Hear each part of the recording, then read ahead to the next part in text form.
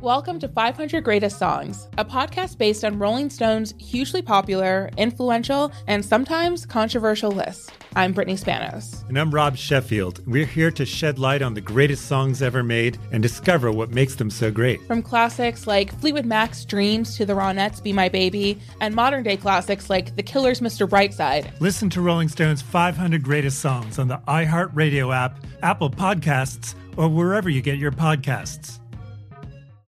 Listen to the highly anticipated 100th episode of Tank and Jay Valentine's R&B Money Podcast with artist Chris Brown. Even working with you, from Carrie Hilson, Adonis, back in the day, I was 15, 14 doing that album. So like I said, I was in school okay, this is how you do it. This is how you make a song. There's a verse, a pre-chorus, and then a hook. I didn't know none of that. You learned that over a summer, bro. That's what it felt like. That's what it felt like. Listen to R&B Money on the Black Effect Podcast Network, iHeartRadio app, or wherever you get your podcasts. Hi there, I'm Bob Pittman, Chairman and CEO of iHeartMedia. Welcome to Math and Magic, Stories from the Frontiers of Marketing. This week I'm talking to acclaimed musician and entrepreneur, Pitbull. I think that education is the real revolution, because as much as we speak about all the problems that there is in society and the world today, my mother's always told me, son, don't worry, the world's always been coming to an end. Don't let it scare you out of living. Listen to Math and Magic on our very own iHeartRadio app, Apple Podcast, or wherever you get your podcasts.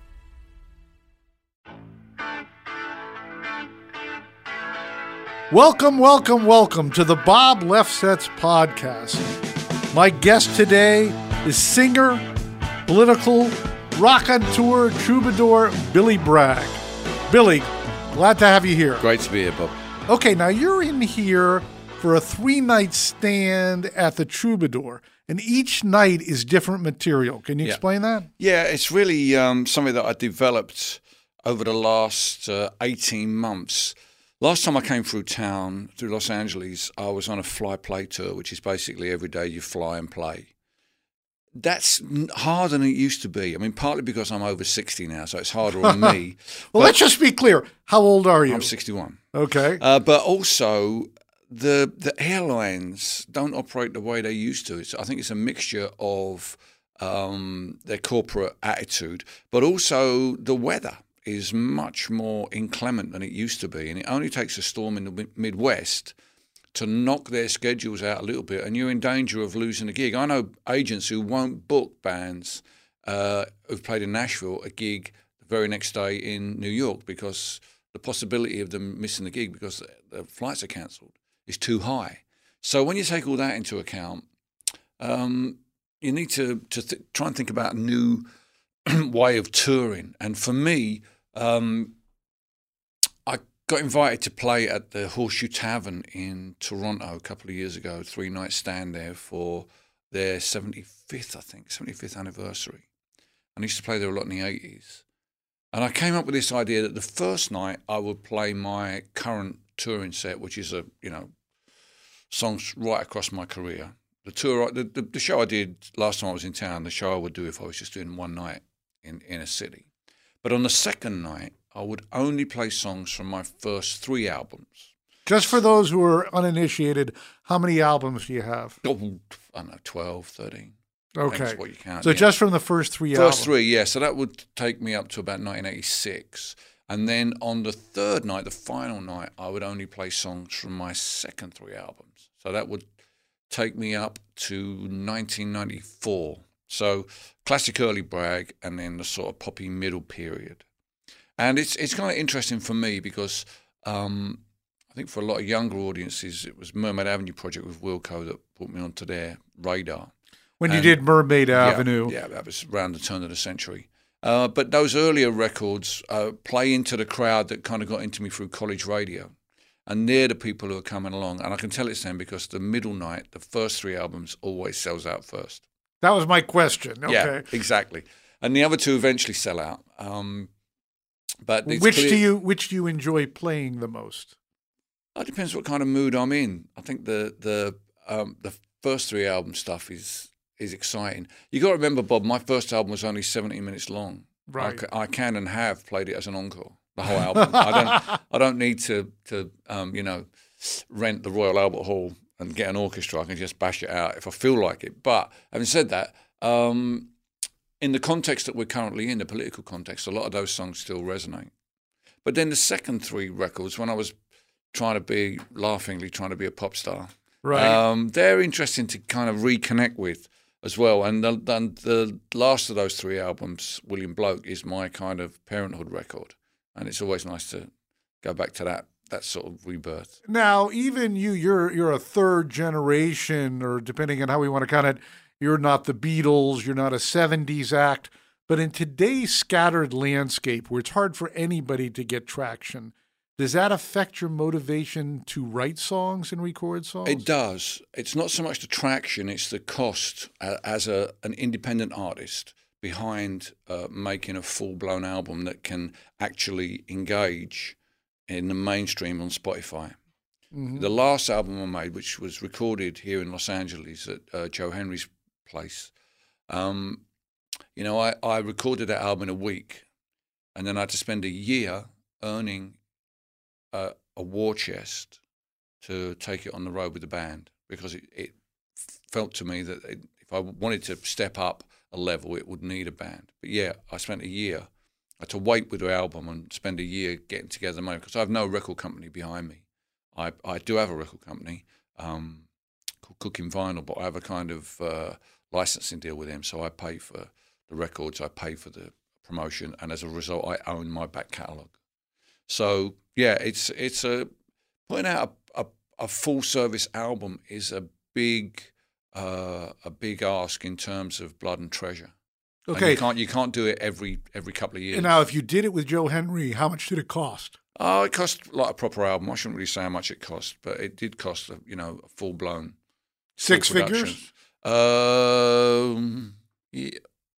Well, close no, to there. Not quite. No. Oh, okay. No, so we get the ballpark price. No, not there. quite. But a lot of money for me, I have to say, for someone of like course, myself. Of course, you have to make the money. Yeah, but also, Bob, you should know that I've always made a living doing gigs. I've seldom made a huge living selling records. I had some gold records in the UK in the 80s, which is 100,000 copies. But really, my bread and butter is doing gigs. Okay, but what about the concept of recording with the band and economically going out solo? Or do you felt that the only way to do justice to this material was to have a full band? Yeah, the only reason to make a full service album is to try and push what you're doing up a notch, to get to slightly larger theatres, to get to slightly broader audience, to try and reach out. There's no point in just going in and just doing whatever you want to do. You've got to think, what do I want to achieve with this record? So getting the band together was part of that. I did a 13-week North American bus tour, which I've never done before. And I think I needed to show that I was still willing to at least have a crack at making things a bit bigger. So now that was said and done, do you believe you achieved your goal of widening your audience? I think I achieved my goal of broadening people's perception of who I am and what I do. Working with Joe was really... How'd you hook up with Joe? I've known him for years. I've always been a big fan of his. And whenever I bumped into him, he's always said, you could come and make an album in my basement for a week. And towards the end of 2011, my mum had passed away in March of 2011. And I really needed to, not for any other reason than just I needed to do something else. And, I'd sort of cleared her house out. I'd sorted out the will and everything, her estate. And I needed to have a project to do. And my partner suggested, he said, why don't you go and see Joe, make a record with Joe? And that seemed like a great idea to do. But working with Joe kind of brought me a lot closer to the nascent Americana scene, because he's got good connections in that department. So, the Americana Music Association invited me to Nashville to give an award. Obviously, I had some connection there with the Wilco, Woody Guthrie thing. But they invited me to come along, and I'm happy to be part of that. Obviously, it's like my relationship with folk music in England. I'm not of the folk scene. I'm not of Americana, but I am in some ways part of it.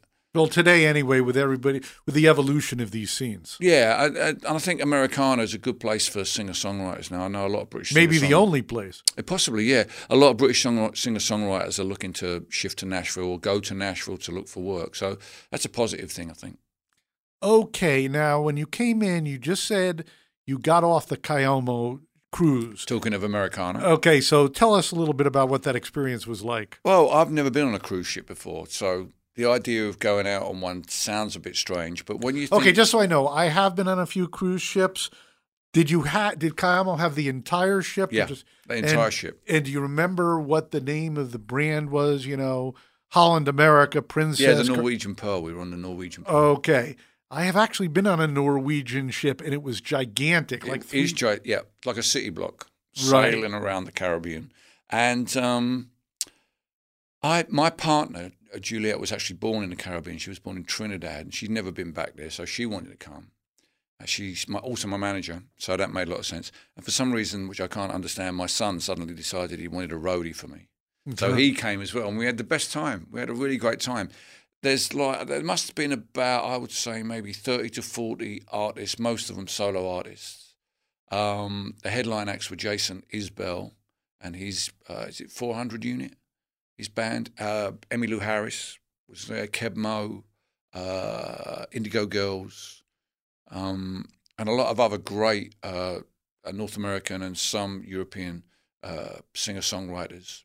And I think there was probably about 1,200 punters on the boat with us. Okay, so how many days was the cruise? A week. And how many times did you perform?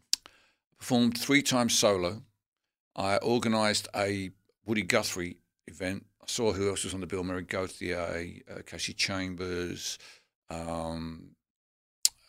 Justin Tanzel. I kind of knew these guys would be into doing something around Woody. And also being a little bit political, I wanted to kind of make a point of doing something of that ilk. And I gave a talk about skiffle because I thought that audience who are into their roots music would be interested to hear. I did. You wrote a book about skiffle. Yeah. Now, I understand this was really a big thing in the UK and it inspired a lot of rock artists, but Americans are clueless. Not that I haven't heard from English listeners, but relatively briefly, explain what skiffle is. Skiffle is English schoolboys in the 1950s picking up acoustic guitars to play Lead Belly's repertoire. And okay, I don't know if this is too deep because we always hear about Liverpool being a seaport city and a lot of the acts from there getting American records from the Seamen. How did these skiffle players find out about Lead Belly? Well, in the years after the Second World War, the American government had a department called the U.S. Information Service. And if you went to the U.S. Embassy in Grosvenor Square, there was a department there where you could go and borrow books, American books, so promoting American culture. In the basement, there was a record library which contained the whole of the Library of Congress recordings. So everything from, American classical music, Copeland and stuff like that, all the way to the Parchment Farm recordings that Alan Lomax did with Muddy Waters.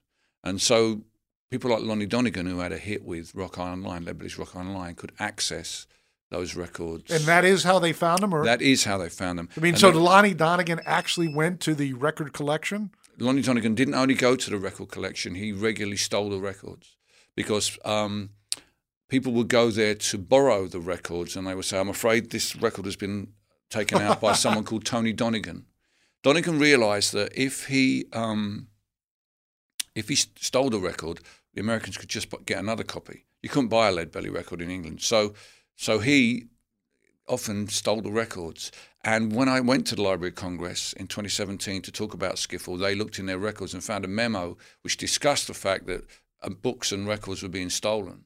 And the attitude in Washington, D.C. was, well, we're trying to promote American culture. I guess this is part of the process. Let's not worry about it. I guess it's working. They had a more enlightened attitude. Exactly. So here's the thing. Donegan has a hit with Rock Island Line. What year was that? 56. Mm-hmm. He goes on the road in late 56 playing vaudeville circuit.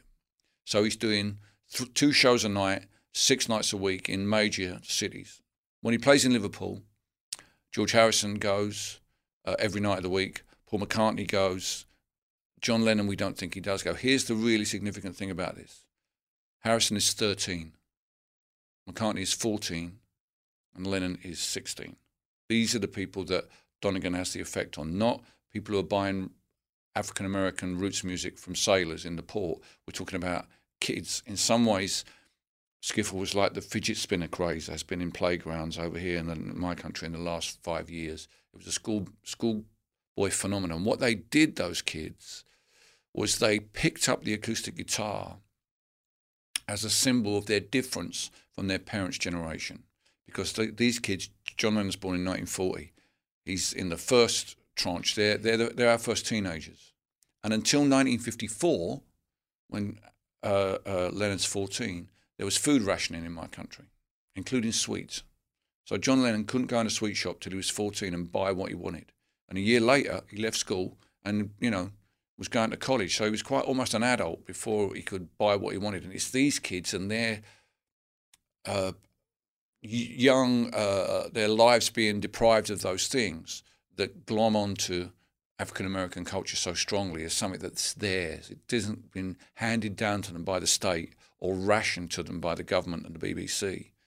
So they learned to play guitars.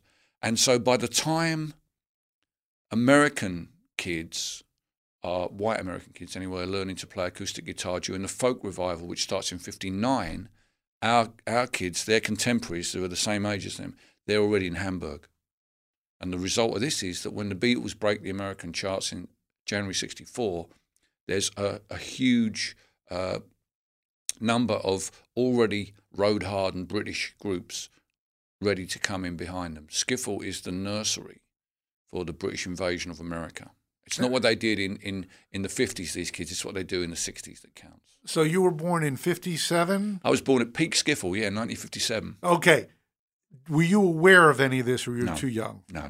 When I was a kid, I was aware of Donegan, but only in terms of his novelty records, like My Old Man's a Dustman and just your chewing gum. So when did you get turned on to around music? the time of punk. Because what happened with punk was all the old guitars that had been there during Skiffle, which were mostly old archtops, were back in the junk shops.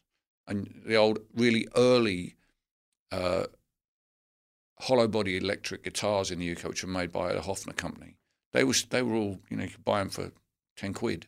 And they became kind of part of punk because they were so fabulously retro. And punk had a lot of similarities with Skiffle in that it was a do-it-yourself genre. You made your own music. You in many ways, you were self-empowering. Because that's the thing that was most revolutionary about Donegan. The message that he took around the country when he went out in 1956 was, firstly, you don't have to be a trained musician to make music. And secondly, you don't have to be an old African-American guy to sing the blues. And this is probably the two most revolutionary ideas ever imparted to British youth. It was just, because Van Morrison, when I interviewed him for the book, told me the problem with Elvis was you couldn't be Elvis if you were British. It's just impossible. But you could be Lonnie Donegan. So Donegan kind of was the catalyst for these kids to learn the three chords necessary to play all of Leadbelly's repertoire, which also, by coincidence, happened to be the three chords necessary to play all of Chuck Berry's repertoire. Okay, and the punk scene, it starts in America with the Ramones in 1975. They don't get any traction. When do you become aware of the punk scene? 1977, when I go and see the Jam. They were kind of retro band. Where were you? Okay, so where were you living at the time? East London, a place called Barking in northeast London, an industrial borough. I was educated. I left school at 16. I was educated to work in the car factory, which has dominated our town. Okay, a little bit. Once again, if you leave at 16, what do your parents say about that? Oh, they're cool. My parents had both left school. I have a working class upbringing. My parents didn't. And so do you go to work? What is your gig? You go to work in the car factory? No, I'm determined not to work in the car factory because we get, from school, we go to the car factory every year for careers advice. And when I tell the careers officer that I don't want to work for Fords, he says, you've three options, son, in the Army, the Navy, or the Air Force. That's it. So I manage. What happens is, just as I leave school, the Port of London is being containerized. And so I get a job with one of the new container companies as a kind of office boy, which is kind of more or less what I wanted, Because in many ways I kind of picked up the guitar to avoid working in the car factory, because they were the main ways to escape. Be good at football, good at boxing, or play music. And I wasn't good at the first two. Okay, let's go back a little bit. So if you're turned on to the punk scene and you go to see with the Jam in 1977, Are you someone who's addicted to the radio before that? Yeah, from the age of about 12, I had a reel-to-reel tape machine. And I used Really? I sort of a domestic one, Okay. reel-to-reel. I think my parents realised if they bought me a reel-to-reel machine, this is before the days of cassettes, I'd be able to tape stuff from the radio and they wouldn't have to keep spending money buying me records. It's quite clever, really. And is that what happened? It was better than that. My friends down our street all had elder sisters and their record collections were just brilliant. So very soon I had the entire Simon & Garfunkel catalogue and Motown Chartbusters volumes 3, 4, 5, 6 and 7 on tape. And that provided me with the basis of my knowledge of music and my skill as a songwriter. And when do you start to play? I started writing songs when I was about 12, 13, but I can't play until I leave school. Okay, but if you're writing songs, you're writing them on what? Paper. Really? You're just making the melodies up in your head? In my head, yeah. And are those Moon June songs? Or? Well, I wrote a poem at school that when I was 12 that the English teacher was very impressed with, and he wrote to my parents and asked if I copied it from a book, and I hadn't, so that impressed him. And then I got to read it out on a kids' radio program, a local radio program. So it kind of okay. Let's go a little bit slower here. Yeah. Was this for an assignment? Yeah. Okay, and you remember what the assignment was? Write a poem. Okay, and was this relatively brief, or 3 or 4 verses? Yeah. 3 or 4 verses. You remember any of them today? Not really. It was kind of apocalyptic in its nature, I think. That there's no hope for mankind or something like that. Okay, and was it something you dashed off or something you took seriously? This is my chance. It's something I did for homework, Bob. It just worked out really well. And then I failed all my exams except English. Wait. You get to read on the radio. That must be big, it was a big inspiration. It inspired me. It inspired me because I always liked singer-songwriters. I started with Paul Simon and graduated very quickly onto Bob Dylan.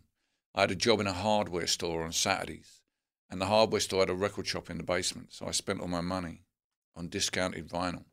And early on, I got Bob Dylan's Greatest Hits, the original version, which has all the early stuff on it. Right. And that really inspired me. Okay.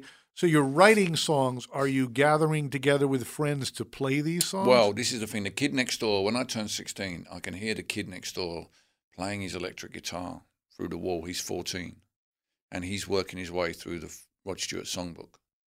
So I get my dad to buy me a nylon-strung Spanish guitar, and I get the kid next door to teach me how to play the Rod Stewart songbook. Although I remember that's how I started on nylon string. They're not easy to play. No, they're not. And it's the just thing of get one hand to do this and the other hand to do something completely different. It's not easy, but as I say, I was learning songs I really loved out the Rod Stewart songbook because he covered Dylan and he covered a lot of great songwriters. So I was quite into these songs. And let's stop here for a second. A lot of punks had a negative attitude towards what came before. Were you part of that? I was when it got to 1977. Yeah, I was a year zero kid. Although it wasn't everything. I remember I gave all my Eagles albums to the woman in the post office, who I liked. She was a good friend. She was into the Eagles, and I used to see her, and I was like, I've got to get rid of these. I cut my hair. I got some narrow leg trousers. Got rid of my flares. But by this time I was in a band. I was playing. Okay, but let's go. So you hear the electric guitar through the wall. You buy the nylon guitar. Then what? Well, me and the kid next door, Wiggy, we play in the back room with a friend round the corner who went to school with, was a year older than me. He plays drums. We start, hanging out, and we become a little gang in my back room. We're predominantly playing the Faces, the Stones, a lot of old rock and roll songs, and writing our own songs as well. Writing a lot of in that stripe. Yeah, right. It's like an apprenticeship, Right. I worked out how some of the Faces songs were basically guitar riffs that they just attached words to rather than verse chorus things. And I explained this to Wiggy, and he came up with riffs, and I just attached words to them, so they sounded like. And where is Wiggy today? He's living still where we grew up, not very far away. His dad still lives in the house next door to the house I grew up in. Although since my mum passed away, my nephew lives there now, so I see him quite regularly. Okay, so you're playing. Are you playing out, or are you just No, playing? no, nothing like that. we're waiting to be discovered, Bob. We're trying. But so the dream is intact. Yeah. Okay, you think that I can make it? The dream is forming. The dream is forming, and it's punk. Well, I saw you move your hands. Does that have something to do with the money? Is that the dream, or is that money? It's traction. It's traction. Okay. Some kind of traction for a dream. Dreams need traction. It's punk that makes us realise that the way to be in a band is to be in a band, not to wait for someone to come and tell you to be in a band. Going to see the Clash, more than so than the Jam. I don't know why. I think the Clash. The thing about the Clash was they did all the things we liked to the Rolling Stones, but they were our age. So we kind of, some of us more than others. I think I was more into it than the other. Well, that was my question. You're forming this band, and did you quickly realize, wait a second, I have more desire than the other people? No, we all had the same desire. We just didn't all have the same haircut. And I think that's always a problem in a band. But what happened was, in the summer of 77, we decided we all wanted to go on holiday together somewhere where we could stay up and make music all night. Because we couldn't do that at our parents' house. So we found this rehearsal studio, demo studio out in the country. And we went there for a week. Out in the country is where? In Northamptonshire. Which is how far from East London? Oh, I would say it's 2 hours, 3 hours. Okay. But rural, completely rural, nothing for miles around it but fields and forests. And what is paying for this? We're all at work by then. Okay. I'm 19 in 77. Wiggy will be 17. Bob will be 20. So we're all at work. And we kind of went to the studio and never really came home. After going back and forth there a few times, the people who ran it were really great for us because they gave us the confidence. That week I must have written a dozen songs while we were there. And we did stay up all night. And we did. Well, why did the people give you confidence? Well, because our parents were like, we might as well have been collecting stamps. As far as my parents were concerned, it was a hobby. And I should get a proper job, Okay, so at this point, you had the office boy down at the docks. Yeah. How long did you do that? Oh, well, no, the office, it was in the centre of London, in the city of London. It wasn't down the docks. It was that. I think maybe by then I was even a bank messenger. I think I'd moved up. I was a bank messenger. And you're still living at home? Yeah, what the crucial thing that's happened since getting the first guitar and going to the studios, and my father's passed away in 1976 when I was 18 years old. That must have really fucked you up. It did. Well, it kind of did, Bob. It was a long time coming. He had lung cancer. But as he died and I had to sort of get to grips with not being a kid anymore, punk happened. And punk became the sort of life raft that I sailed away from my childhood and that terrible period where my dad was getting worse and worse and worse and worse. It was almost like everything stopped in my life, just stopped while that was going on. And then it ended and there was punk was there and I was able to step onto that and sort of row away to the next part of my life. So I was very fortunate in that. Welcome to 500 Greatest Songs, a podcast based on Rolling Stone's hugely popular, influential, and sometimes controversial list. I'm Brittany Spanos. And I'm Rob Sheffield. We're here to shed light on the greatest songs ever made and discover what makes them so great. Every week, we'll pick a new song from the list and talk about their placement on the revamped 2021 list. We'll also have guests join us, ranging from the artists themselves to the producers, or simply other writers like ourselves who voted on them. From classics like Fleetwood Mac's Dreams to the Ronettes' Be My Baby, and modern-day classics like The Killer's Mr. Brightside and Britney Spears' Baby One More Time.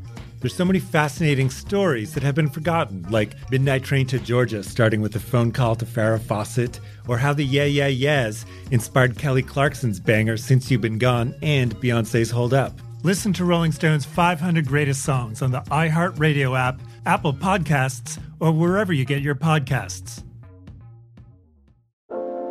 Every week on Talk Easy with Sam Fragoso, I invite an artist, writer, or politician to come to the table and speak from the heart, in ways I imagine you haven't heard from them before. Some of my favorites are with Tom Hanks, Margaret Atwood, Questlove, Cate Blanchett, and Oscar Isaac. If that sounds like a varied group of people, it's because it is. I always wanted to make a show where one week we could sit with a politician like Beto O'Rourke, the next an author like Min Jin Lee, or TV titans like Bill Hader and Quinta Brunson. Basically, this is a podcast driven by curiosity and an abundance of research. Conversations where people actually start to sound like people.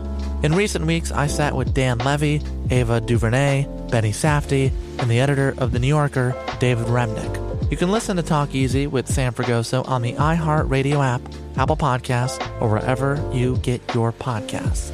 I hope to see you there. Hi there, I'm Bob Pittman, Chairman and CEO of iHeartMedia. Welcome to Math and Magic, Stories from the Frontiers of Marketing. This week, I'm talking to acclaimed musician and entrepreneur, Mr. Worldwide himself, Pitbull. A lot of artists in general, people that are very creative, sometimes tend to overthink. That's one of my number one rules. Don't ever overthink. You can think ahead, but don't overthink. And what I mean by that is when they start to write a record, they're like, oh, that's not the line. Oh, that's not this. Oh, it's not that. And everybody has a creative process. I'm not knocking it. For me, I just let it flow. In these exciting times, we're looking to the math, the strategy and analytics, and the magic, the creative spark, more than ever. Listen to Math and Magic on our very own iHeartRadio app, Apple Podcast, or wherever you get your podcasts.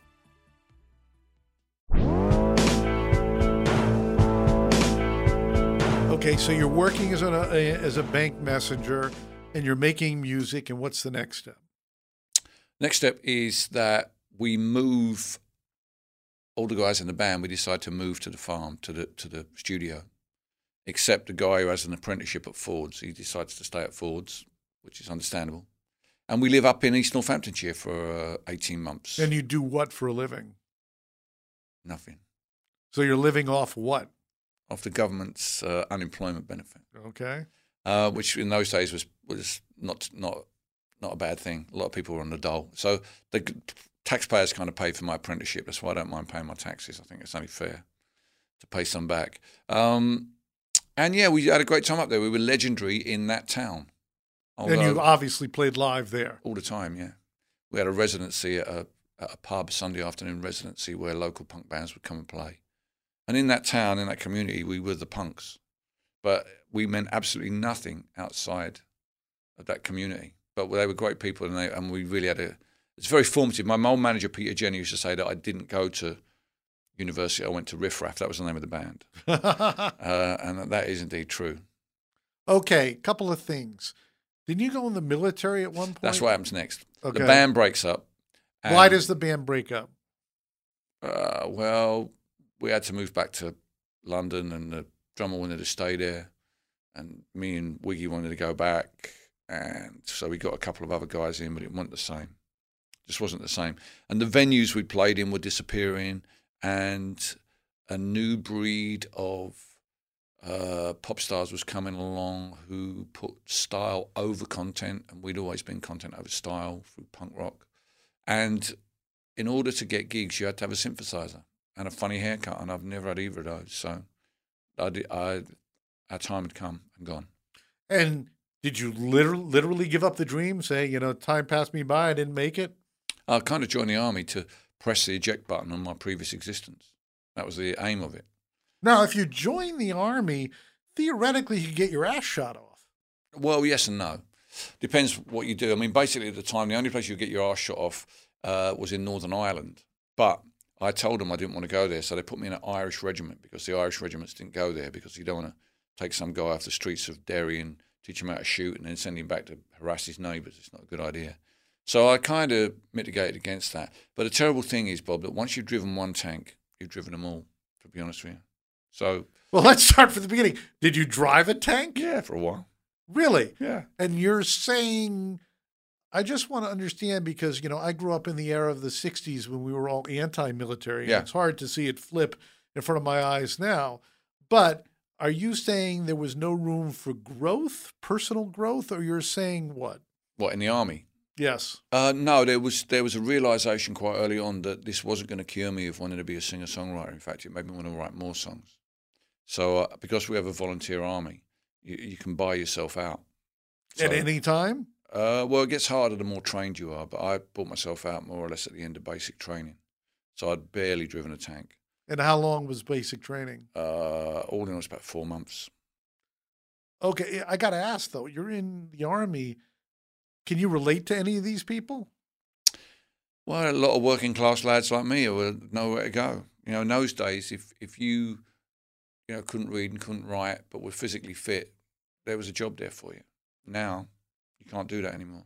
They're not. Okay, not so you so buy open. yourself out of the Army, the dream is rekindled, and you do what? I spend a year working out how to start doing gigs again solo with an electric guitar. Start writing songs in that style, and playing anywhere anyone would have me for nothing. Just carrying a little practice amp. And then, did you have a day job at that time? I was very fortunate, and I bumped into an old mate of mine from the basement record store in the hardware shop. He was running a record shop, and he gave me some work. Okay, and you got to listen to the music too. I did, yeah. Okay, it would interest you because it was an entire chain of record stores that sold only cutouts. Really? Yeah. There was a guy, had a big church in the For East those End. people who don't know, back in the days of physical, when something was deleted from the catalog, when they weren't going to manufacture it anymore or they had overstock, they'd literally put a cut in the cover and they would sell it at a discount. And there were no royalties to the acts to boot. That's right.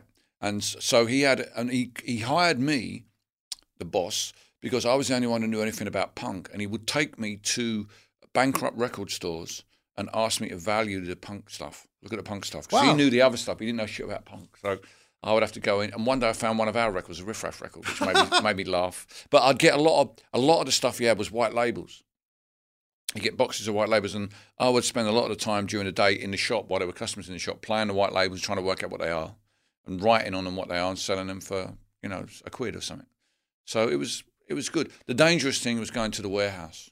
If you went to the warehouse where the records were kept, another thing from the days of physical, your listeners might not know how heavy records were.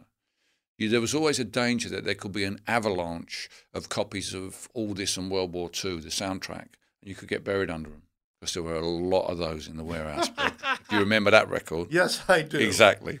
Okay, So those were the days. Those were my days in the bowels of the record industry. And all this entire chain run on, what was the name? Low Price Records. Run on nothing more than the detritus. He ran a whole, I think he had 6 shops. Run just on the detritus of the record industry. I got to ask, because that's a second word you used, which if you're an American, that would be evidence of higher education. You said, as you pronounce an inclement, we might say inclement here, and you said detritus. Yeah. Would these be words come up casually in the UK, or are you separate from the average working man?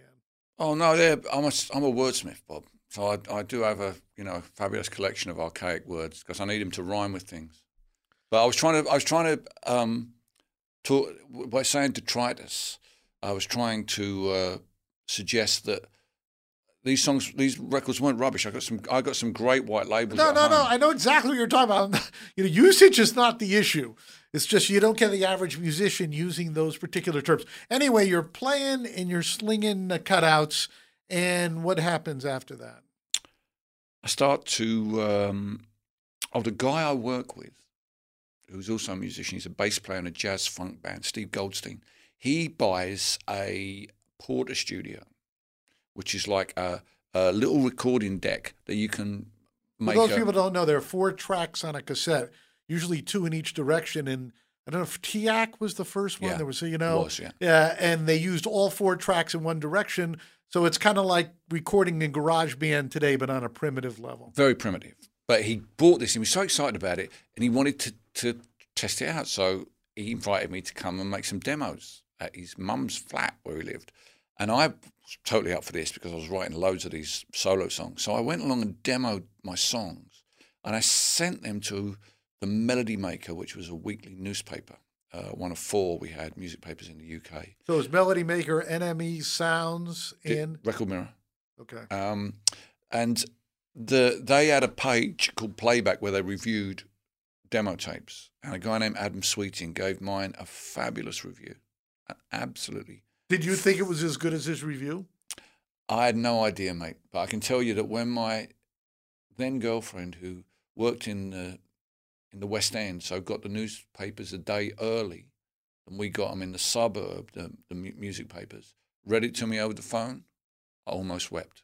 I'll tell you why, because it was the first intimation I got that I might actually be able to do this job and it might work. It really was like a validation, the like of which no reviewers ever had. In fact, I'm tearing up a little bit now just thinking about it. That moment, it was I just closed the shop, so it must have been around 6. The sun was setting, so the shop was full of beautiful light. And it was almost like, you know what? This might actually happen. It might actually happen. So it was, it had my phone number on the bottom of the review, and I was phoned by a guy who worked for Chapel Music Publishers, a guy named Jeff Chegwin. He invited me to come and make some demos. Nobody else there was particularly interested, but he gave me a day in their demo studio with their engineer. We recorded a dozen songs. And around the same time, I had a residency in a rather sort of rough spit and sawdust joint called The Tunnel in southeast London, a pub. And I was doing pretty well there. But I started sending this, the original demo tape that I'd made on the Porter studio. I'd sent it out to record companies, but not got anywhere. And I started going to record companies and going in reception, and I'd get a few names and try and ask to see someone. I didn't know anybody. And I went, on one day, I went to Charisma Records. I was looking for a guy named Peter Jenner. Okay, I mean, I know Peter Jenner, original manager of Pink Floyd. Certainly you're a manager. Did you know who he was at that point? I got his name from a guy who painted backdrops for The Clash, who I knew. Okay. And when I said I was looking for a manager who was political and like a father figure, he said, I know a bloke like that, Peter Jenner. That's who he is. Yeah, exactly. And it was in my career. But at the time, he was A&Ring for Charisma. So I went there with my demo and I asked for him at reception. I was sitting there and I was not really getting any, it looked like I wasn't going to get in, same as everywhere else. When someone put their head around the corner and said to me, are you the guy who's come to tune in the video? Now, at the time, I was working with Wiggy. Right. Sort of part-time. Wiggy was doing audio-visual presentations for companies. And not many companies, this was 1982, maybe, 1983. Not many companies had video machines. So we would take a video recorder with us. And while Wiggy was doing the warm-up, I'd crawl under the telly and tune in their TV to this video machine. So although I wasn't the person who had come to tune in the video, I was capable of tuning in the video. So without a moment's thought, I said, yeah, I am. So she said, great, come this way. Took me into the record company, crawled under their telly, tuned in their video. I think they were watching Peter Gabriel, who was on the first edition of the Tube. You actually did do the job. For sure. It wasn't a complete blag. Right. I'd done it. So I don't feel guilty about lying because I did do it. Right. All right. Let's get that straight. And then I said to, we were all standing around watching. I said to this woman, "Is Peter Jenner about?" She said, "Yeah, it's him over there." So I went over and laid my tape on him. And bless him, he came to see me at the Tunnel. Okay, did he play it while you were there? No. Okay. But he came to see me at the Tunnel. And he later said that when he came to the Tunnel, there was an electric atmosphere in the room while I was on stage. He spoke to a woman at the bar, and she said I was brilliant. And when I finished, because he was late, he'd gone. There's 2 tunnels under the river. He'd gone through the wrong one. So he was, in typical Pete style, he was late. So he didn't see the gig. He just saw the end of it. But he said to me, "We must do something, however trivial." That was his line to me as he left, because he left straight away. What he didn't know was just before he'd arrived, there'd been a fight, and the reason for the electric atmosphere was I was trying to hold the room, if you know what I mean. Yeah. Stop it breaking out again. The woman he spoke to at the bar was my then girlfriend. So, in amongst all this, we kind of, and only got sacked. He got sacked by Charisma after he put the record out. He put the record out and he just gave me 25 and said, "See if you can get any radio plays on that." I'm like, "I thought you're supposed to do this." He said, "Get out. Go to the BBC." So I went to the BBC and I left some copies. I left a copy for John Peel. Right, famous DJ. Most famous DJ. And the nighttime DJ who had the ability to break bands and give you sessions. I left it there. And that night I was in Hyde Park, which is the other end of Oxford Street from Broadcasting House, playing football with some mates. And afterwards we were having a few beers and we were listening to the BBC, the programme before Peel, which is Kid Jensen. And Peel came in to talk about what was on his show. And he said to Kid Jensen, "I would do anything for a mushroom biryani," which is a form of a curry. So a light went on in my head. So I walked down the back of Oxford Street, bought a curry, bought a biryani, went to Broadcasting House and said to the concierge, "Curry for Mr. Peel." they rang him. He come down. He physically come down to take the curry off me.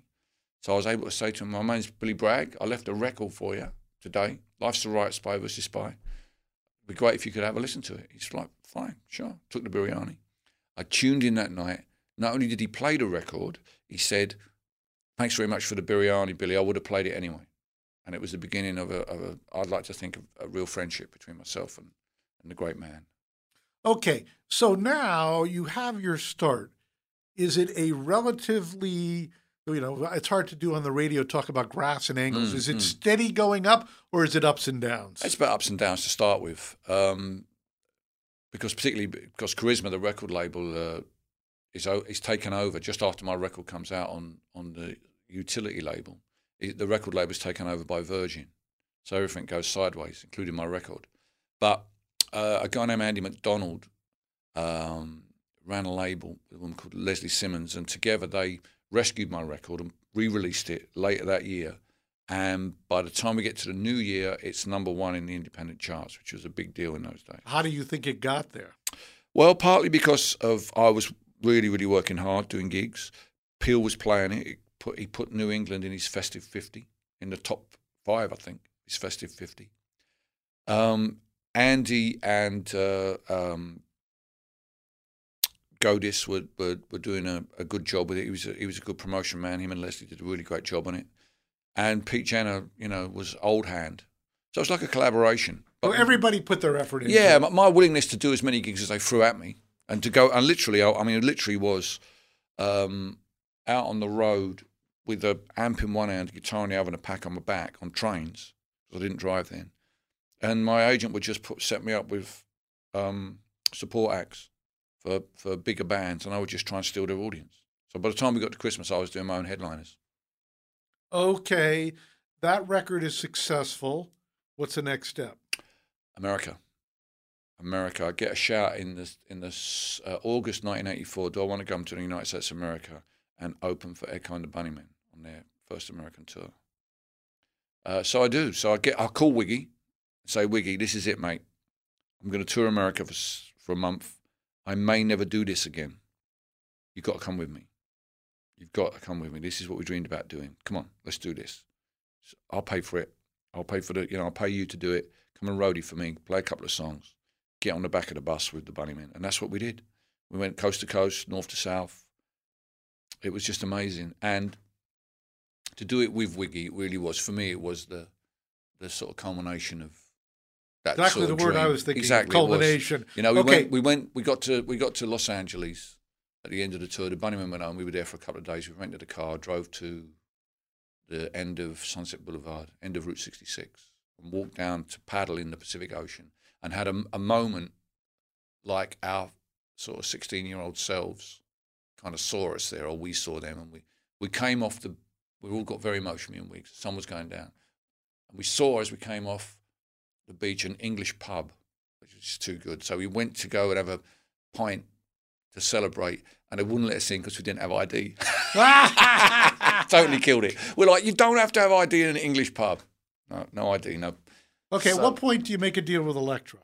Oh, that comes shortly thereafter. Pete, because I go back to America about 3 times in the following year, and Pete gets me to deal with Elektra on Taxman, I think. It's okay. Taxman, so 80, 85, 86. Okay, so in this period, we will call it your heyday. Yeah. Do you achieve your goals? Yeah, I do. I meet lots of very interesting women. I have very interesting conversations with them with no clothes on. That was one of my goals. I'm not ashamed to say Wait. So you're not a closer, you said? No. Without any clothes on, Bob. I'm trying to put it in a nice way. One of the reasons why I wanted to be in a band was to impress girls. Right. So, that kind of... That worked once you're on stage. We know that's a established formula, but one has to ask, you're a very verbal guy. Was your act working before you had some level of fame on the stage? Yeah, it was. Okay. It was working. But the guitar and the English accent really kind of helped. Okay, any of these women you have contact with today? Yeah, I do. Quite a few of them, actually. I like to think I've remained friends with quite a few of them. It's what you do when you're in your 20s. That was my kind of period of heightened sexual activity happened to be on the road. So it had a double-edged sword to it, because I was learning a lot as I was traveling as well. You know, it wasn't just me in one particular area. It was a great time to be out on the road. And at this point, are you touring solo mostly? Yeah, completely, yeah. Okay. And then you ultimately have a backpack amplifier? No, I don't ultimately have that. Pete Jenner dreams that up as a way of getting people's attention. It's a complete pain in the ass because it weighs a ton. It feeds back, and it's most of the weight is across your diaphragm. It's like a backpack, so you can't really get a lung full of air. I complained about it mercilessly. It gave me a bad back. But Jenner, damn him, said at the time that, yeah, but people will remember this, Bill, and your comment there, right, exactly, annoyingly proves him right. Okay, so the downturn everyone's got a relatively brief window where they are the center of attention. Now, would you say the moment passes, or you would say the internet comes and decimates the scene? No, the moment passes. Basically, my height of that would be working in the UK with the Labour Party around Red Wedge and the miners' strike. That very political opposition to Margaret Thatcher and her policies, and in the US to Ronald Reagan. And that was that's what defines me for a lot of people still, and I'm cool with that. I don't mind being called a political songwriter, although I write more love songs than I write political songs. My problem is being dismissed as a political songwriter. People thinking they know what I do. You know? Did you grow up in a political household? No, not really. No. So how did you become, inspired to speak out on your political views? It's all down to the inspiration of one person. I'll never forget her name. It was Margaret Thatcher. I'm of my time. If you look at my first couple of albums, the politics is personal. Just because you're better than me doesn't mean I'm lazy. Taxman, I'm writing songs called... That's a message we need more today than ever. Yeah, exactly. But by Taxman, I'm writing There Is Power in the Union. I'm writing songs called Ideology. What's happened is the miners' strike has happened. And for my generation, the miners' strike was a very... Why don't you expand upon that for those people? In 1984, the Conservative government provoked the National Union of Mine Workers into a year-long strike that ultimately led to not just the defeat of miners, but the defeat of organised labour in my country. And it was a destructive, both destructive of the unions, but also destructive of communities and spirit. It broke the working class spirit in my country. And so, having grown up listening to all those political singer-songwriters in the 1960s when the strike happened, I thought, okay, well, this is where I get to find out if music can change the world. So I did everything I could to use the talent that I had and the platform that I had to make the case for not just sort of organised labour, but for a compassionate society, which is what Thatcher was opposed to. Did you run up against internal pressure not to do that? Yeah, of course. One of Thatcher's ministers used to complain to the BBC if they put me on air. You know, he's a guy named Norman Tebbit complained. And how much, once again, you're in a different marketplace than America, and we're very ethnocentric and self-obsessed. How much exposure do you get in that era of the miners' strike? Quite a bit, really, because we got to remember we've got 4 weekly music papers, and during the strike, everybody was talking about it. It was not something you could avoid. So young people were galvanized by opposition to Thatcher in the way they've been galvanized by opposition to Trump and opposition to Brexit. So to be a young person and to be making culture for young people, I wasn't alone in the way that I'm kind of... Were you political before this, or just this issue struck you in such a way that I've got to make a statement? I was personally political, Bob. You know, my politics were broadly, anti-racist. I'll be honest, before the miners' strike, I didn't have much grasp of sexism. It was that experience that introduced me to those issues. But I've been politicised by Rock Against Racism. So that's where my politics kind of came from. But the ideological politics. So I started, the miners' strike caused me to define myself as a socialist rather than just someone who was in favour of good things. And I started trying to, bring that in. And for a lot of us, it was definitive. Okay, we're in a very tumultuous globe at this point in time. Yeah. There's been a lot of rightward movement, although recently a little bit of a pushback to left. Do you have hope for society at large? Yeah, of course. As I say, I describe myself as a socialist, and unless you can see that the glass is half full, you can't really be a socialist, because you have to believe that if the majority of people have a say, that the things will work for the better. You've got to be able to wake up in the morning and think that, broadly speaking, humanity leans towards a much more compassionate society. And I think we live in a time when there's like a war on empathy coming down from on high. Anyone who expresses any sort of, respect for people outside their own racial or cultural or ethnic group is sort of dismissed as virtue signaling or political correctness.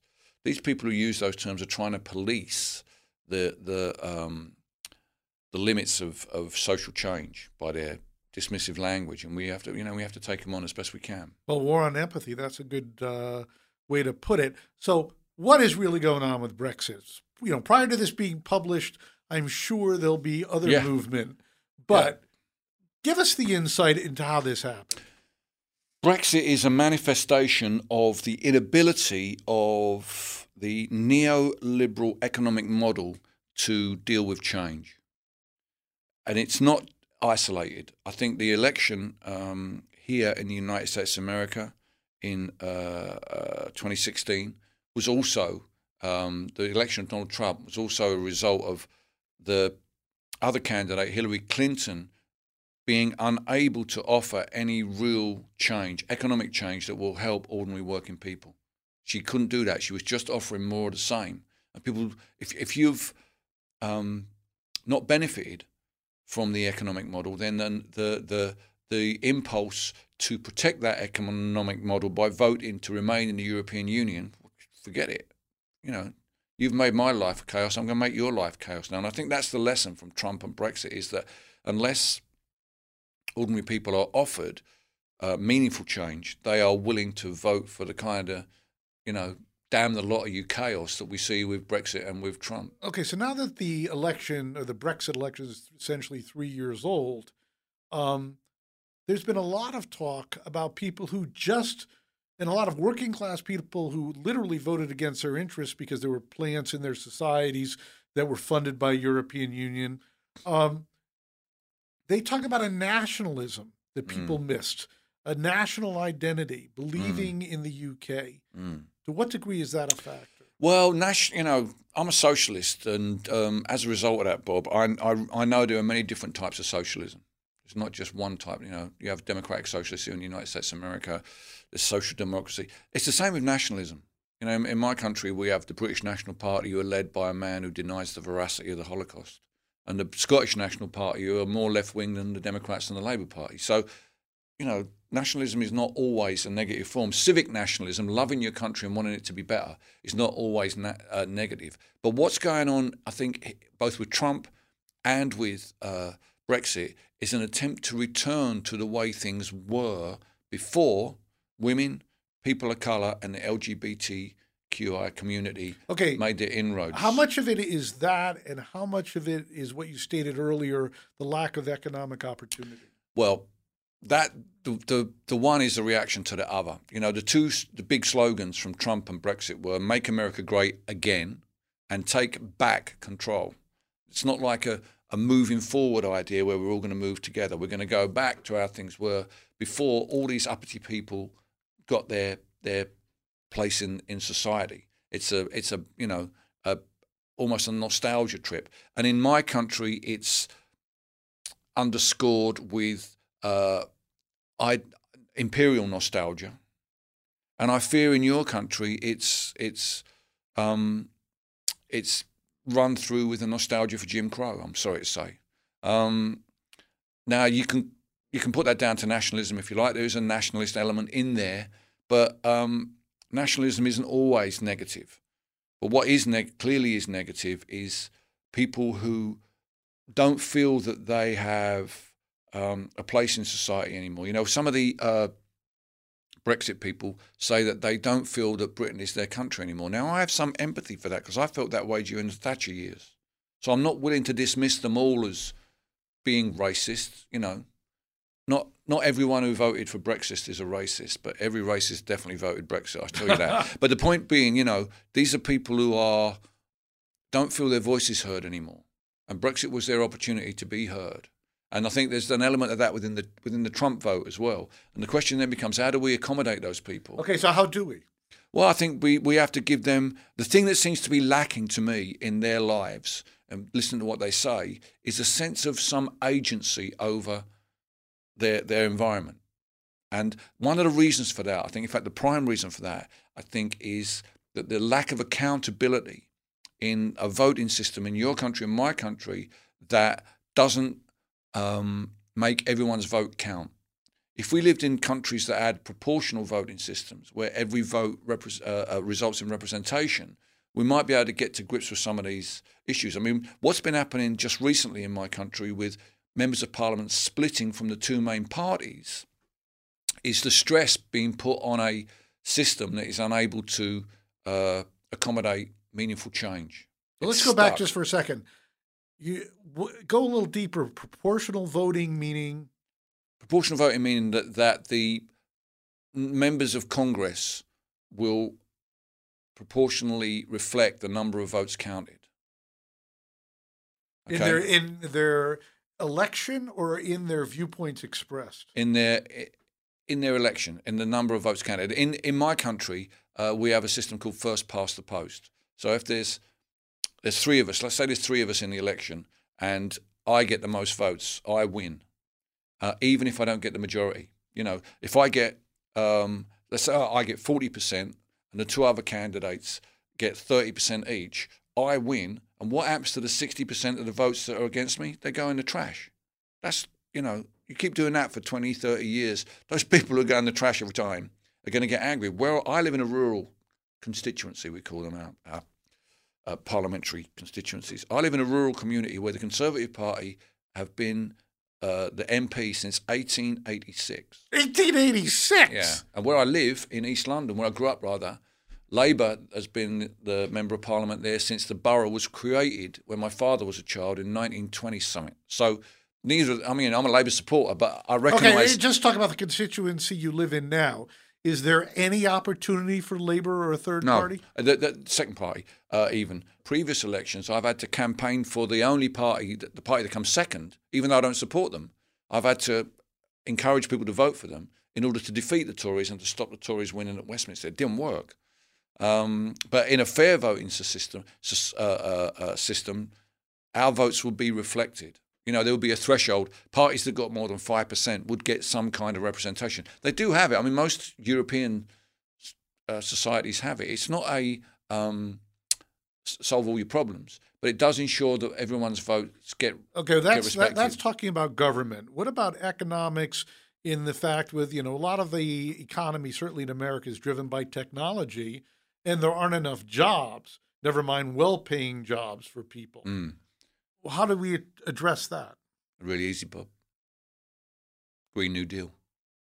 You know, the New Deal that Franklin Roosevelt used in the 1930s to re-engage American workers, greening the American economy would have the same job. Because although, yes, technology will be important, you will physically have to change the way that, every house is insulated. You will physically have to change the way that automobiles work. You will physically have to change the way power is generated. These are all labor intensive. Right. Well, those would cause employment for a period of time, just like the Alaskan oil rush of the 70s. But it does not speak to the billionaires who ultimately control these large corporations and wield their power to the detriment of the working class and middle class. Well, we're back to the A word again, Bob, accountability. I think I've just been proofreading a polemical pamphlet I've written, a 15,000-word pamphlet about accountability, because I believe very, very strongly that it's going to be published later this year. I believe very, very strongly that our obsession with free speech as the definition of freedom is to the detriment of other dimensions of freedom that are equally important, and they are equality, the right of everybody to express their opinion. More importantly, though, accountability, because it's accountability that gives the individual agency over those corporations that you're talking about. So I'm in my book, I'm arguing that equality and accountability be given equal prominence and equal respect that we give to free speech. Well, let's say, there are certainly bad actors in corporate world, but there's a spectrum. So for those people who are paying, those corporations that are paying their taxes, but still eliminating jobs, what's the accountability there? Well, the accountability there is that corporations have to be responsible. So that the profits, some of the profits that they have to go into the communities where they work to create space and create a sustainable model of growth that helps those communities in some way. If everyone, if maybe we go into a 4-day working week or something like that. Because the real big problem is that the globalization of the economy has made it possible for an extractive model of capitalism that allows a corporation to make its money in one country and then pay taxes somewhere else. If they pay them at all. If they pay them at all.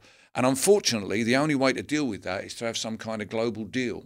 And again, unfortunately, voters tend to be shying away from that kind of international collective action that the European Union... Well, as I say, globalization is here to stay. And it's just like in America, no one wants to pay $4,000 for a flat screen if it was manufactured in America. But there hasn't been a good trickle down or understanding for those people left behind. Trickle down don't really work, Bob. As I say, that's what I mentioned there. The economy works not by entrepreneurs making loads of money and trickling it down. The economy works by you and I and every other average Joe and Jill going out every day and buying stuff. That's right. How the economy... Of course. That's what the New Deal was about. The New Deal was about putting money into the pockets of ordinary American workers so they could buy automobiles in America, so they could buy fridges, so they could buy houses. If you don't have these people at the bottom spending their money, that's when the economy collapses. That's one of the things that bothers me. You have all these corporate titans. It's all based on consumer spending. They didn't make the money in a vacuum. No. So the question is then, how do you get that model to be sustainable? How do you get it to be more accountable? And I believe you do that by giving the consumer, the individual, greater agency over the process. So that involves a form of regulatory democracy.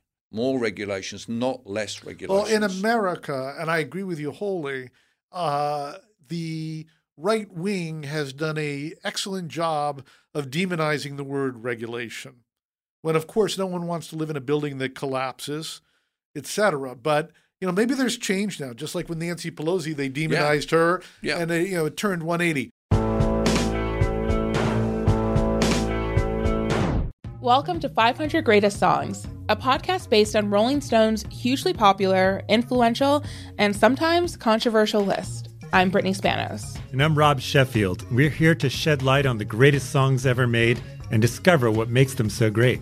Every week, we'll pick a new song from the list and talk about their placement on the revamped 2021 list. We'll also have guests join us, ranging from the artists themselves to the producers, or simply other writers like ourselves who voted on them. From classics like Fleetwood Mac's Dreams to the Ronettes' Be My Baby, and modern-day classics like The Killer's Mr. Brightside and Britney Spears' Baby One More Time.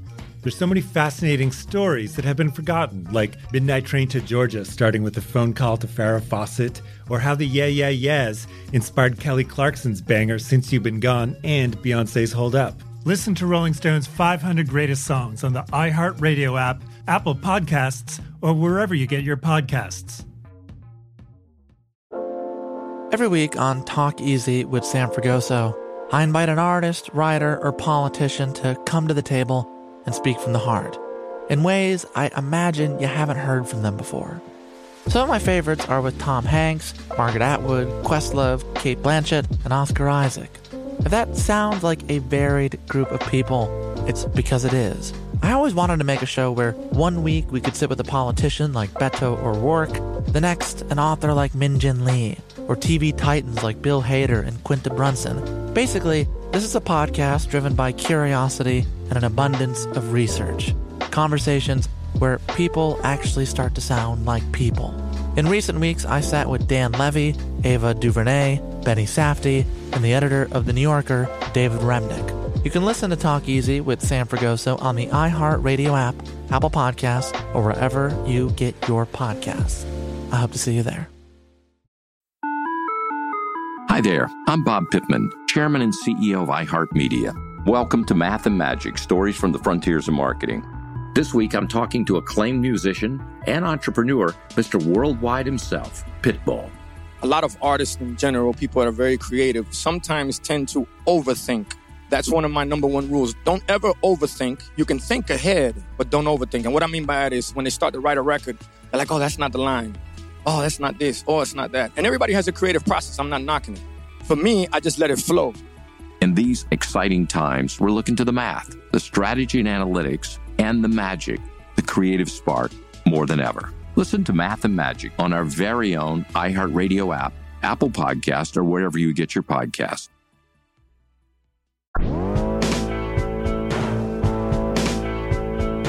Brexit.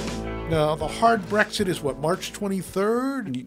29. 29th? Yeah, I mean, that's driven by deregulation as well. I'll just add. Right. I think driven by the people behind that who are pushing hardest for it, exactly those kind of people, extractive capitalists, who are trying to get out of the European Union because the European Union is now starting to pass laws, which you'll know about copyright and such issues that have international implications for corporations, not just manufacturing corporations, but people like Facebook and Google. Okay, so how do you predict this will play out, Brexit? Well, Brexit, Bob, mate, it's like trying to say who's going to win the World Series in 10 years' time. It's everything you say you think will happen doesn't happen, or something weirder happens. It's really what Brexit has done. It has totally fractured the idea of left-right politics completely. So you can't predict anymore the way people are going to respond to issues in the way that you could before. Brexit is like a fault line that runs through our politics, and it's in some ways it's a bit like Trumpism in that way. You know, it's split families and it's split. I know people who don't talk to their parents anymore because their parents voted Brexit. It's impossible to predict. What is likely to happen? I think it's likely that the British government will have to ask the European Union to postpone, kick the ball down the field. The field, yeah. There's a thing called Article 50, which is the process that we're in at the moment. That could be extended. What I would like to see is an independent review of it. A lot of people at home want there to be a referendum, another referendum. Bob, that referendum was the most divisive day in British post-war history. The most divisive day. And you want to do it again? Come on. You know, it'll just be, it makes winners and losers. What we need is a consensus. So the Irish recently convened a people's forum to decide the issue of abortion. They put people, ordinary citizens elected like a jury. I think there was 100 of them. And they took evidence from experts. No politicians were allowed to talk to them. They took evidence from experts and submissions from the general public. They deliberated for months in a hotel every weekend. It was all broadcast online so people could see the deliberations. And they came up with recommendations which the Irish government then ratified and put to a vote. And the vote of the Irish people was the same as the vote of the public forum, which is more or less 65% in favour of abortion and 35% against. Now, what that did was, it involved everybody in the country in a debate. It went on for a period of time, and the conclusion was consensual. Everybody could say that everybody's voice had been heard. Whereas the referendum on one day, on one vote and one outcome has not resolved an issue that has divided British politics for a long time. What about, the issue of all the misinformation? Yeah, the original Brexit vote. Would this process eliminate that? Yes, because we would then have to put those questions to the test. Before, Brexit was an abstract. Now, this close, we're starting to see the lie of the land. So, yeah. But, I mean, the fake news thing is also part of the accountability agenda, you know, the loss of accountability anymore. I mean, and it's not just that that the neoliberals don't want to accept facts. They don't want to accept being challenged. One of my real problems with the so-called intellectual dark web, these freedom of speech warriors, is that they simply will not countenance a challenge. It's not free speech they want, it's free reign. They want to be able to say whatever they want and have no comeback. And that's the difference, and this is the key difference between liberty and freedom. Liberty, the idea that you can say whatever you want to whoever you want, whenever you want, and not be held accountable for it. If that was the definition of freedom alone, then your president would be the paragon of freedom, because that's exactly what he does. But it's not the definition of freedom. It's actually what he's doing is an abuse of his freedom. He's using his privilege in order to make those points. And you need equality. Everybody's right to express their point of view. And then on top of that, you need accountability, the ability, your ability as an individual to hold people to account, but also your willingness to be accountable yourself. It's reciprocal as well as empowering. And these things are lacking. This is the case I'm trying to make in this pamphlet, The Three Dimensions of Freedom. Just to be clear, so you're against this political correctness? I don't believe political correctness exists, Bob. It doesn't exist. It's a projection of the powerlessness of people. If you look at the people who are most angry about political correctness, they tend to be academics. And what they're pushing back against is people bringing in different metrics with which to deal with subjects. I think what's the academics are afraid of is that the standards that they were raised with that have allowed them access to places of privilege, if the metrics are changed, they will no longer be able to just walk through those doors that the rest of us are kept out of. They are defending their own privilege. There is no such thing as political correctness, and yet your president was elected after saying that he thought political correctness was the thing that was the biggest thing that threatened America today. Okay, let's switching gears a little bit. Where does this leave you, Billy Bragg? Oh, it leaves me with a platform. That's what this job has always given me, a platform. Bottom line, Bob, I think I'm a communicator. So you're 61 in a changed universe from when you started, primarily because technology, means of communication. What do you envision going forward, the 20 or 30 years hopefully you have left on this planet? Cool. Oh, let's hope. Well, I'm hoping that... this is personally for your career. Personally for my career. If I carried on doing what I'm doing now, which is more or less what I was doing in the 20th century, I'd be happy. I mean, I feel immensely privileged, Bob. I've been coming to America for 35 years, and people are still interested in what I'm doing, to the extent I've sold 3 nights out at the Troubadour, and I've got other shows like this lined up. And that's down to a number of things. My management gave me good advice, and I took it. My agent, Steve Martin, has been with me all the time, and he has a great vision for what I try and do, and my sort of urge to try and communicate, try and make sense of the way the world is, as still motivates me. It's just that I think what's different now is that there are other ways, there are other platforms.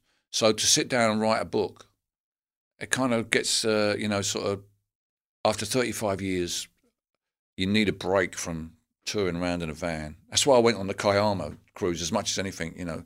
35 years driving around America in a people carrier. I'm ready for.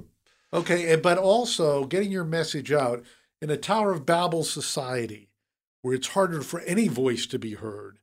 Does that is that a weight on your shoulders? Not mine, no, because I'm fortunate in that I got an audience together in the days of college radio, when the music industry was stratified. There were people at the top who were making huge amounts of money playing stadiums. There were people at the bottom who were going to open mics. A lot of us were kind of in the middle, making a living, never going to trouble the top of the charts, never going to play the stadiums, but could go out there and play the circuit and follow. It's a very 20th century thing. I have a son who's in a band now. He's 25 years old.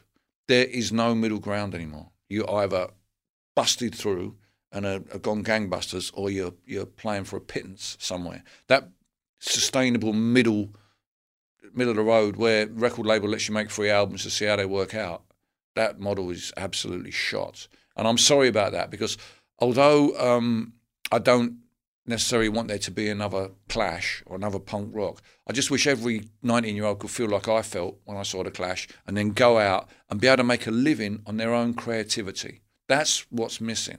You know, all of the new pop stars that are coming through in the UK tend to have been privately educated, which means in my country means they're not working class kids like me and almost everybody else in British rock was in the 20th century. And that's my real concern.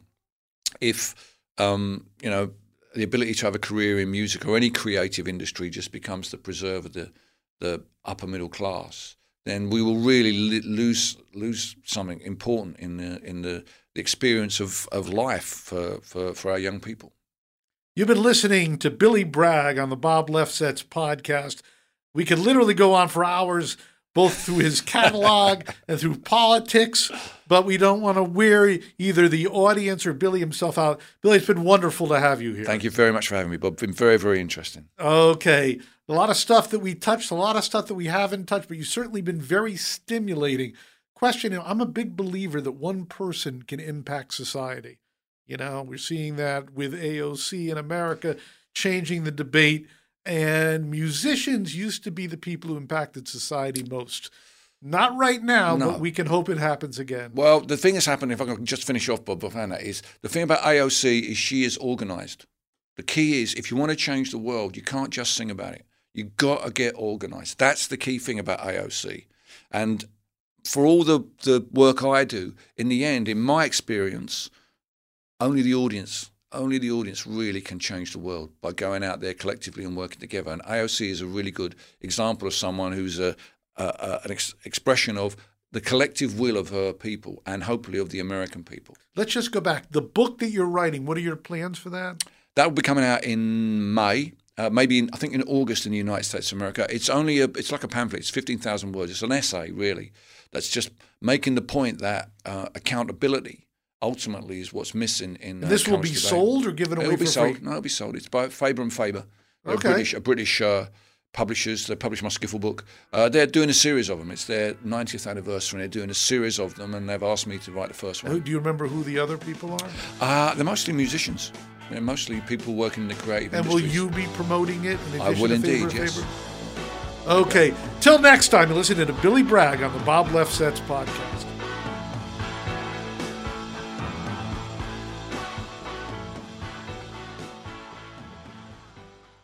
Welcome to 500 Greatest Songs, a podcast based on Rolling Stone's hugely popular, influential, and sometimes controversial list. I'm Brittany Spanos. And I'm Rob Sheffield. We're here to shed light on the greatest songs ever made and discover what makes them so great. From classics like Fleetwood Mac's Dreams to the Ronettes' Be My Baby, and modern-day classics like The Killer's Mr. Brightside. Listen to Rolling Stone's 500 Greatest Songs on the iHeartRadio app, Apple Podcasts, or wherever you get your podcasts. Hi there, I'm Bob Pittman, Chairman and CEO of iHeartMedia. Welcome to Math and Magic, Stories from the Frontiers of Marketing. This week I'm talking to acclaimed musician and entrepreneur, Pitbull. I think that education is the real revolution, because as much as we speak about all the problems that there is in society and the world today, my mother's always told me, son, don't worry, the world's always been coming to an end. Don't let it scare you out of living. Listen to Math and Magic on our very own iHeartRadio app, Apple Podcast, or wherever you get your podcasts. Listen to the highly anticipated 100th episode of Tank and Jay Valentine's R&B Money Podcast with artist Chris Brown. Even working with you, from Carrie Hilson, Adonis, back in the day, I was 15, 14 doing that album. So like I said, I was in school okay, this is how you do it. This is how you make a song. There's a verse, a pre-chorus, and then a hook. I didn't know none of that. You learned that over a summer, bro. That's what it felt like. That's what it felt like. Listen to R&B Money on the Black Effect Podcast Network, iHeartRadio app, or wherever you get your podcasts.